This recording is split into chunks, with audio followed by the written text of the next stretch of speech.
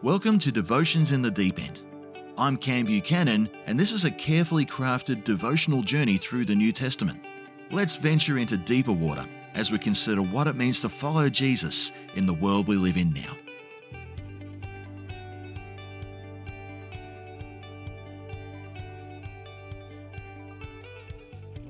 Welcome back to Devotions in the Deep End. We've been looking closely at the Beatitudes of Jesus in the Sermon on the Mount. And in this episode, we're going to look at Beatitude number 6. This is found in Matthew chapter 5, verse 8, and I'm going to read that out to you now. Blessed are the pure in heart, for they will see God. The heart is the best place to start when we explore this sentence, because both Jesus and pretty much every biblical writer uses this term with a specific idea in mind. In Jesus' time, there were certainly doctors and health experts who knew what the organ of the heart actually was and the way it pumped blood. But in the theology of the ancient Hebrews, because of its importance as the chief organ of a person, it also became a picture of the chief area of our spiritual makeup as well. Theologically, and we see this in both the Old and New Testaments, the heart came to stand for mankind's entire mental and moral makeup and the hidden springs of our personal life. In Romans chapter 2 and Acts chapter 15, this figurative picture of the heart is the place of divine influence. In the latter verse, we see that faith causes our hearts to be purified. This means our moral code is influenced and transformed as we embrace the grace of God. In John 14 and in other places, it is spoken as the seat of grief. It is also spoken of as the seat of joy, of our desires and affections, of our perception, our thoughts, our understanding. It is linked with our powers of reason and imagination, our conscience, our intentions, our purpose, our will, and of course, our faith. A good example of that last one is found in Romans chapter 10, verse 10, which says this: "It is with your heart that you believe and are justified, and it is with your mouth that you profess your faith and are saved." In Hebrews chapter 3, verse 12, we see a warning about this part of our life. See to it, brothers and sisters, that none of you has a sinful, unbelieving heart that turns away from the living God. So Jesus is looking deeply at the inner workings and the motives of a person here, and how those things then affect others. And it's clear that to Jesus, this was a really big deal. The Pharisees had a strong commitment to outward devotion, but through Jesus' assessment of them, we see that there was an internal problem that was growing worse and worse. Their inner self was poorly made up. Their internal moral code was not matching up with their external display of piety. Their inward makeup consisted of self-reliance, self-satisfaction, self-righteousness, and self-focus. There was no grief, no mercy, no real hunger for truly righteous living other than what the crowd expected. They were in a place that was the opposite of what Jesus was calling for in true believers. Jesus had seen the spiritual toxicology report, and the impurities were numerous. So Jesus calls for something different for the inner workings of a kingdom disciple. He calls for a heart or an inner life which is maintained in a state of purity. When this word was used in the Old Testament in the context of the heart, it packed a really powerful punch. David used it a number of times. In Psalm 24, he writes this: "Who may ascend the mountain of the Lord?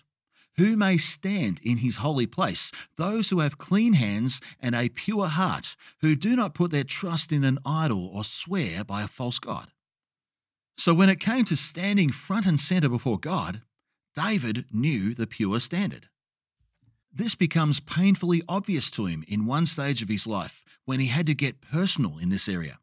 After his adulterous and murderous fall, he wrote a song.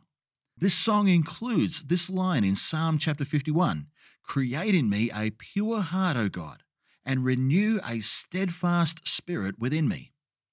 The call for deep personal reflection continued with Solomon in Proverbs 16. "People may think all their ways are pure, but motives are weighed by the Lord." The ancient Hebrews had a pretty good handle from the Old Testament that inner purity was a big deal, but this had been lost on the generation that Jesus was addressing. If you can remember a few episodes back, we saw where the Old Testament left off and the state the nation was in. It ended with corrupt priests and cheap sacrifice. That was more than 400 years prior, and things had gotten progressively worse from those days to this point in our passage. That sense of coming front and centre before God in a pure state was no longer happening, and Jesus is calling for citizens of the kingdom to get that back. The ancient Greek word for pure means to be unadulterated, to be free from spot and blemish. The ancient Hebrew word meant to be purged or polished or to be restored to brightness. It was the idea of being untarnished, and the context was that within the heart of man, the tarnishing factor is sin. That tarnish would only serve to insulate us from the work of God in our lives. Ultimately, an impure heart became a divided heart, which would only know or see God in glances until things got too dark to see anything at all. In this tarnished place, God would never have our all, and we would never know or see God in the way that He intended. The prophet Habakkuk correctly wrote this of God in chapter 1, verse 13. "Your eyes are too pure to look on evil. You cannot tolerate wrongdoing." The way of the kingdom is the pursuit of a lifestyle that maintains the purity of heart that was gifted to us when we placed our faith in Christ, so that we are able to have a constant line of vision of what God is doing in and around us. This does not mean absolute perfection, because that's not possible this side of eternity. But it does mean not exposing our hearts to the things of the world that are guaranteed to tarnish it. To explain this, consider the bottled water industry and the claim on every label that what you have in your hand is pure water. We understand water to be H2O, and that compound alone would certainly qualify it to be absolutely pure. However, because of the environment it is naturally found in, it also contains other compounds in trace form, and the label acknowledges this despite its claims of purity. H2O in its purest form, outside of a laboratory, simply does not exist. Humanity in its purest form only showed up twice in history: Adam in the garden before the fall, and the second Adam, who was Christ. Outside of those laboratory conditions, pure humanity doesn't exist because of the environment we are born into.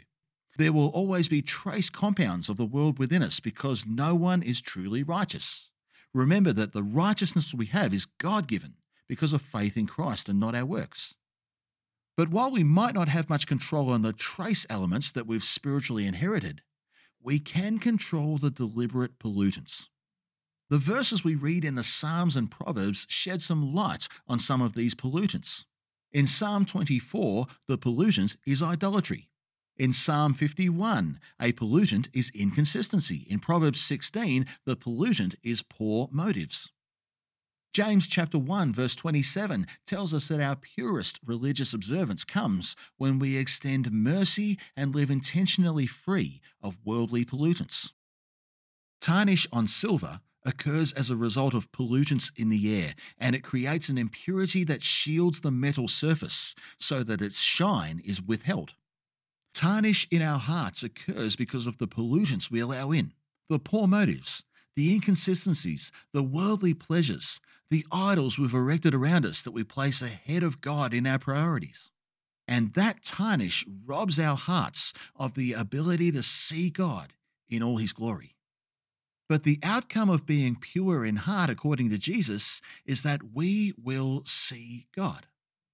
That is, in the now, we will develop a trait within our hearts that knows the will and voice of God with increasing fidelity. We'll develop a greater awareness of His presence, and we'll have a greater sense of His purposes and plans for our lives. We'll see, as it were, the maneuvering that God is doing, because it will be somewhat unveiled to our spiritual sight. And we will see Him in full, high-definition clarity in eternity. John writes this in his first letter, 1 John chapter 3. Dear friends, now we are children of God, and what we will be has not yet been made known. But we know that when Christ appears, we shall be like Him, for we shall see Him as He is. All who have this hope in him purify themselves just as he is pure. So let's reflect on this call to be pure in heart. This means to have an untarnished and unpolluted heart. We get polluted with idolatry. We get polluted with various lusts and desires, with bad motives and attitudes. We get polluted with bitterness and unforgiveness. Tarnish on a metallic surface needs a firm hand and a fussy eye in order to be truly removed. And this is the same with our hearts, and in this case, the Lord has both of those things. We actually need to let him at times do some firm work in us so that the pollutants and the tarnish can be adequately stripped away. Friend, is there some sort of tarnish or pollutant in our hearts at this time?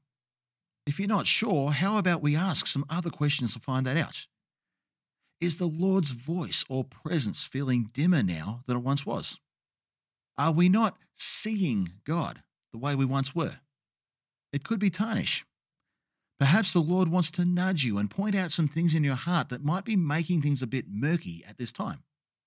We're going to finish this episode now with a word of prayer.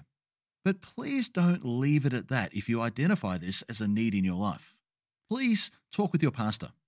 Put some time in with the Lord and allow him and allow an accountable friendship to do some really firm work in you at this time. You will certainly be glad you did, and it's amazing what you will see as a result of the process.